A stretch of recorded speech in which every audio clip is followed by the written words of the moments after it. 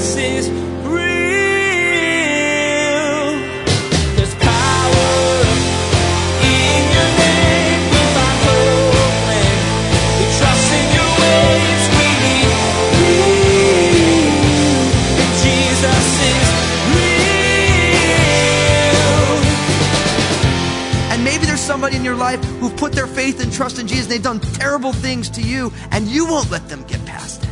And this is what the gospel is all about in application. It's about reconciliation. It's about bringing people who are at enmity back together.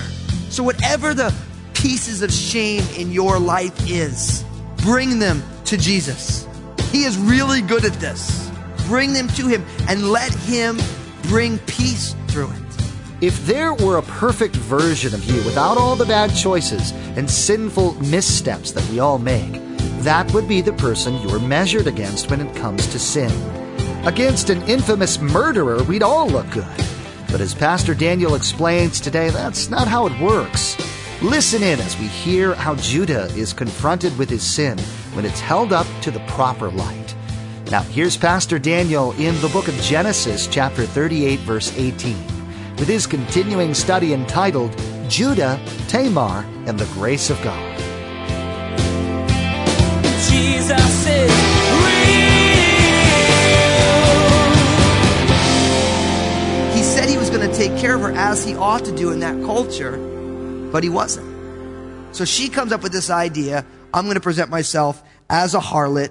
And sure enough, Judah's traveling. In verse 15, he saw her. He thought she was a harlot.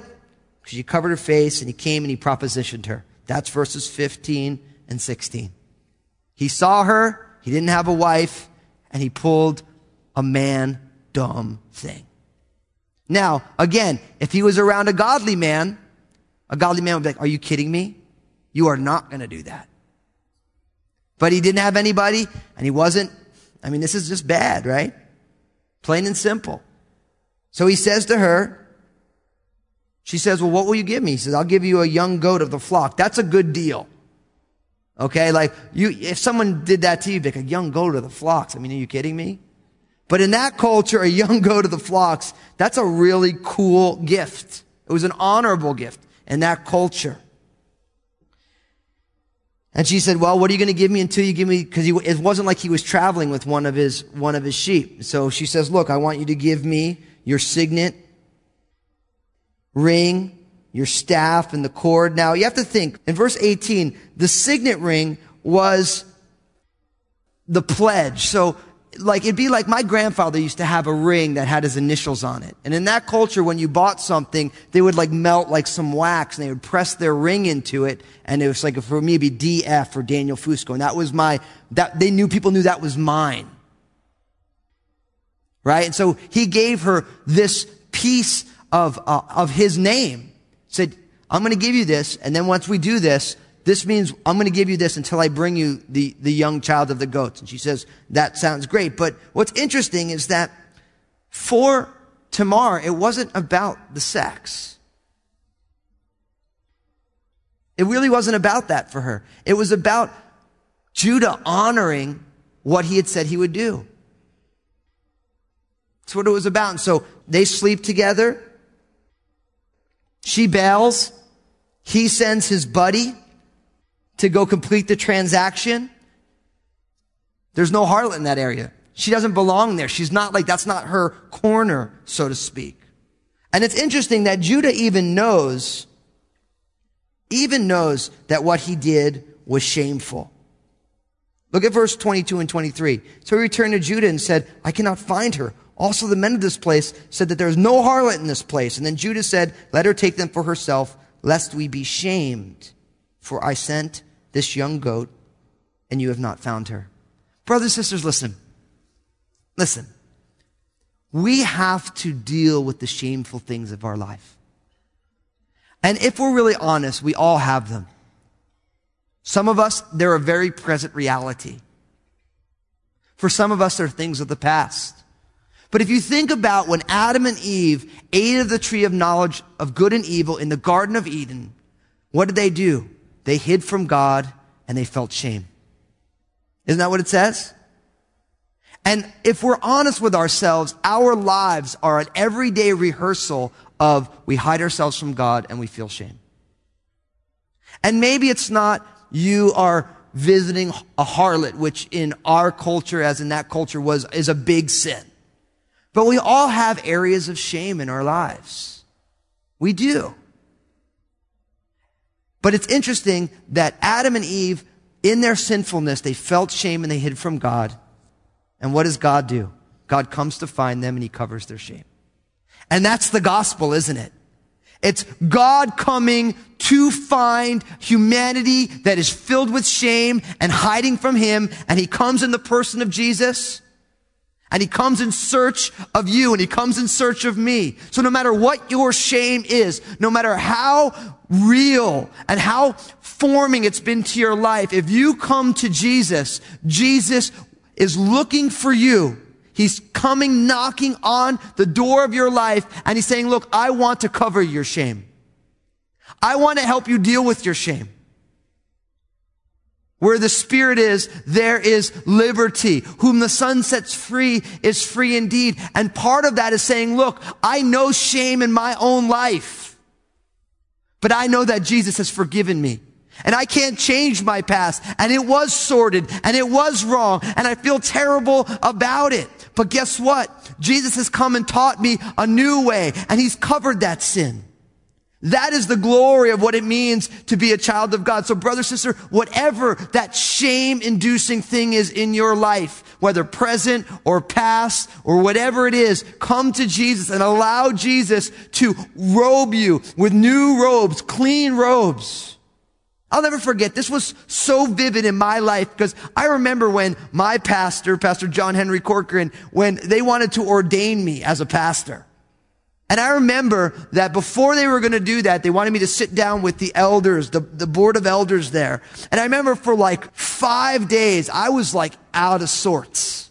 And you're like, well, Pastor Dan, you're always a little out of sorts. But I mean like really out of sorts. Like I just kind of like, my heart was racing and my hands were clammy and I was just really anxious.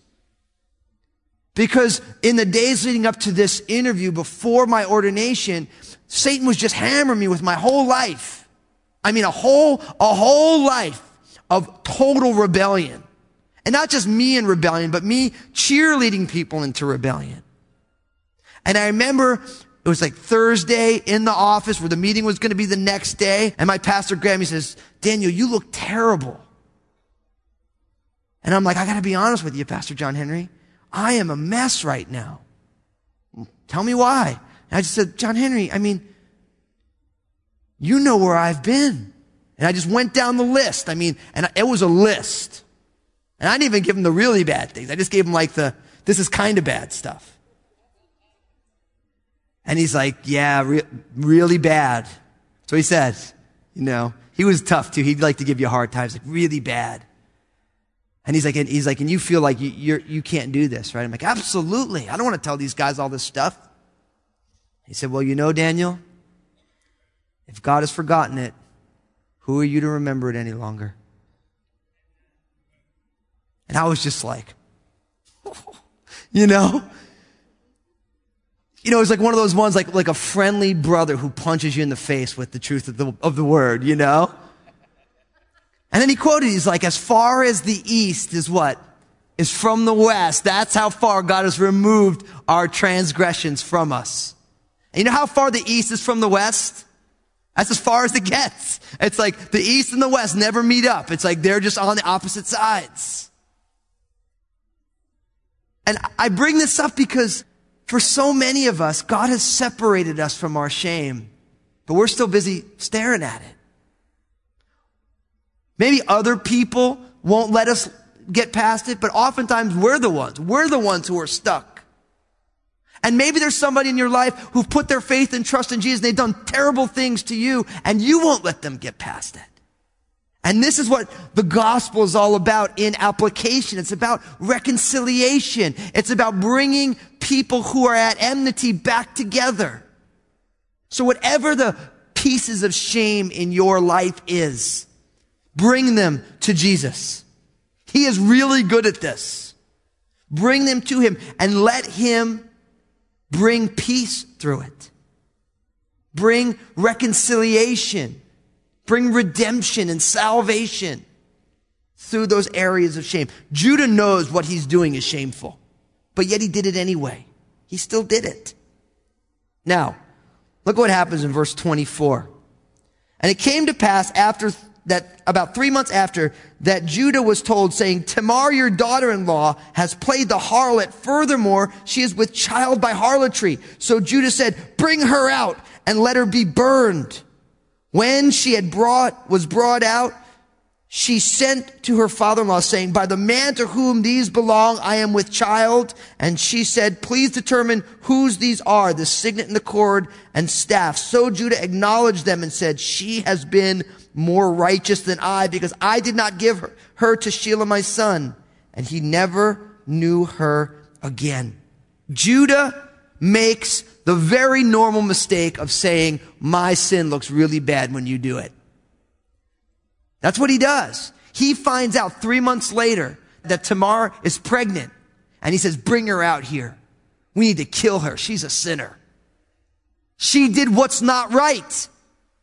Let's kill. And I mean, we see this a few times in the Bible, don't we? One of the most classic examples, of course, is King David. Do you remember when King David in 2 Samuel 11 and 12, when he noticed a woman named Bathsheba bathing, the wife of Uriah?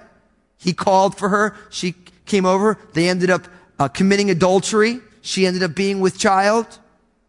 David tried to cover up his sin by bringing Uriah back from the heat of the battle and saying, listen, Uriah, listen, he got him drunk. And he said, go home, enjoy your wife. You're a good man. Figuring that if Uriah would go into his wife and then she was pregnant, no one would know it was King David's.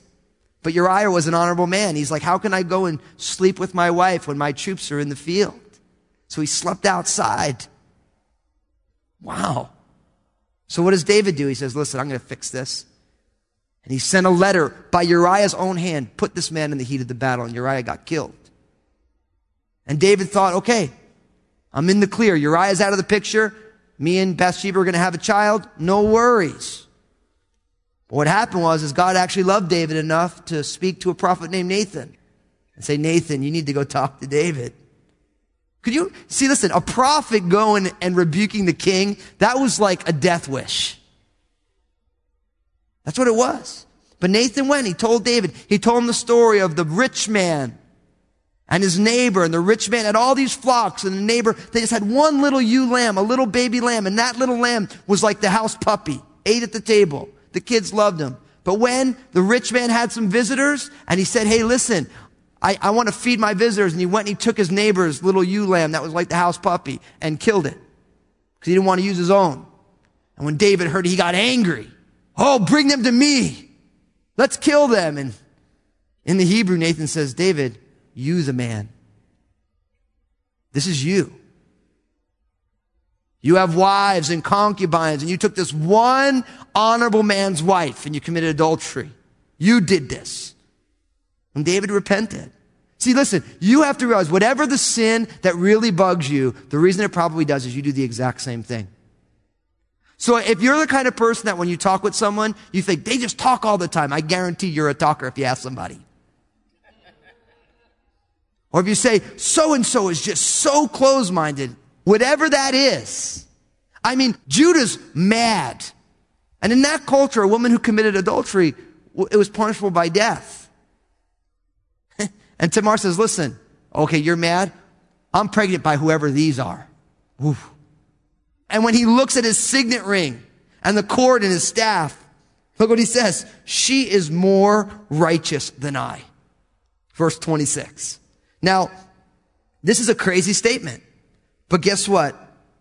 That's only true when sinners compare themselves with other sinners. Brothers and sisters, listen. Most of us view our own lives and the righteousness of our own lives by grading on a curve. We think to ourselves, I am more righteous than Charles Manson, who's a horrible person. Right? We have this tendency to take the worst possible person and say, I'm doing better than they are. But God does not discern who we are based on how we stack up to the worst possible person. God judges us based on who we're supposed to be. Our best version of ourselves. What Jesus would look like in my life and circumstances.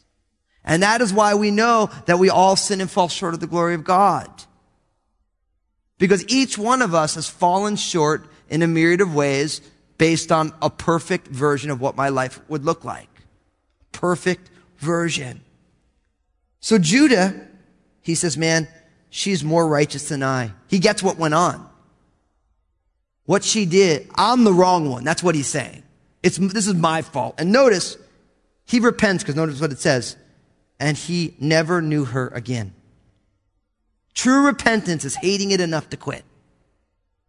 True repentance is hating something enough to quit it and never go back. Everything short of that is not a full act of repentance. Now, closing out the chapter, verse 27. Now it came to pass at the time for giving birth that, behold, twins were in her womb. And so it was when she was giving birth that one put out his hand, and the midwife took a scarlet thread and bound it to his hand, saying, this one came out first. Then it happened, as he drew back his hand, that his brother came out unexpectedly. And she said, how did you break through? This breach be upon you. Therefore his name was called Perez, which literally means to breach or to break through. And afterward his brother came out, who had the scarlet thread on his hand, and his name was called Zerah. And Zerah literally means scarlet or scarlet thread. And that's where it comes from. Now, what's fascinating here is that Tamar has twins. Zerah puts his hand out first. Now, you read this and some people are like, how does this happen? And I'm like, I don't know. I was a twin. Most of you guys don't know that. I have a twin sister. She's 6 minutes older. I always joke that I just needed 6 minutes of peace and quiet before I went out into the world.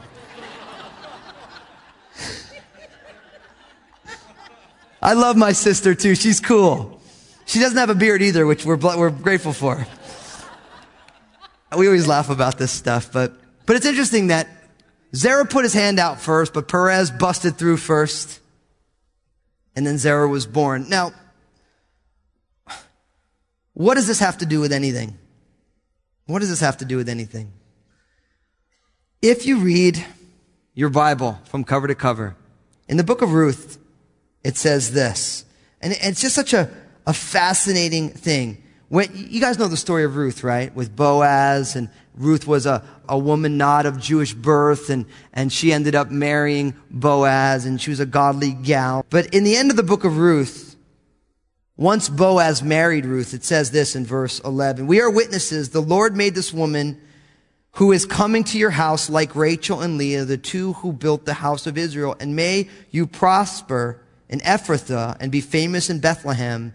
May your house be like the house of Perez, whom Tamar bore to Judah, because of the offspring which the Lord will give you from this young woman. It's fascinating that in the book of Ruth, the people of Boaz's city bless him and saying, listen, may this woman be like Leah and Rachel, and may your house be like the house of Perez. It's the strangest blessing. It's the strangest blessing. But what they didn't realize, and when you read the first page of your New Testament, in Matthew chapter 1, it says this, the book of the genealogy of Jesus Christ, the son of David, the son of Abraham. Abraham begot Isaac. Isaac begot Jacob, and Jacob begot Judah and his brothers. Judah begot Perez and Zerah by Tamar. Perez begot Hezron, and Hezron begot Ram. And you end up finding that the lineage of the Messiah comes from Jacob to Judah through Perez, the son of Tamar. God's grace knows no bounds. And if you read those genealogies, you realize that all sorts of fatally flawed people are part of the lineage of Jesus. Our flaws do not keep us from being useful to God, because God is greater than our flaws. And God's grace is sufficient to cover our flaws. And God is a great Redeemer. And this is the hope of the people of God and has always been. Not that we get it right and we're blessed because we get it right, but that we get it wrong and God is a redeemer of our wrongs. And I pray for us as a community, as individuals, that we drink down deep into the grace of God. And we experience the grace of God unto salvation for ourselves by believing in Jesus. But even in the way we view ourselves and our past and our mistakes, that we say, you know what, God, I've made a total mess of this, but you're a great redeemer. You can do work through this mistake. And not only do we deal with ourselves based in grace, but we learn how to deal with others in an economy of grace. Because if we look at our lives, most of the pain in our lives are inflicted by the people around us. And guess what? We do the same thing to other people. We know that we get hurt so easily by people, but we don't even realize sometimes how little grace we have with people. We've been forgiven, but we won't offer forgiveness. Somebody messes up and they come back and say, I'm so sorry. And you say, well, listen, that really hurt. I don't know if I can forgive you. And you beat them down a little bit more. Isn't that the worst when someone comes with a heart of contrition and then we beat them up a little more? That's not functioning in grace. That's functioning in judgment. And grace is what makes the people of God different from everybody else. Because we put our faith and trust in Jesus, and the Holy Spirit has ignited faith in our lives. And because He's ignited faith in our lives, then we don't deal with people as everybody else does, but we deal with them from a place of grace, a place that says, listen, yes, you're flawed, and guess what? So am I. And guess what? God still loves you, and you know what? I'm working on it too. It is my prayer, not only for Crossroads, but for the people of God scattered all over this great globe, that we would be known as a people of grace. That our relationships and our views of ourselves and the way we relate to each other as a church, and as a church, how we relate to our county at large, would be based on the grace of God. I mean, this is a total mess, but yet God still chose Judah and his son Perez, a son of harlotry, to be in the glorious line of Jesus. And I don't know about you guys, but God's grace is amazing. It's astounding. It's extraordinary. It's subversive. It totally undercuts the way it makes sense for it to go. And God wants us to live in this world as agents of grace, agents of reconciliation, being people who just deal with people in a whole different framework because of the finished work of Jesus Christ. We're going to see this on Sunday, that Jesus didn't come just to prepare us to die, but also to teach us how to live. And grace-informed living is the lot of the follower of Jesus. And it's my prayer for all of us that we'd say, Lord, teach me how to move in grace. Teach me how to lavish grace. Teach me how to experience grace. Teach me how to view people based on grace. Jesus is real. After Judah was confronted by what he had done, he recognized that he was not more righteous than Tamar. God isn't judging us according to others' sin, but who we are as individuals and our relationship with Jesus. He hated what he had done enough to never do it again. This is true repentance. It's our joy to bring you Jesus is Real Radio each day here on this station. We want to give you the opportunity to partner with us here at Jesus is Real Radio, so we can bring the ministry to as many people as possible. Simply log on to JesusIsRealRadio.com and select Partner from the main menu.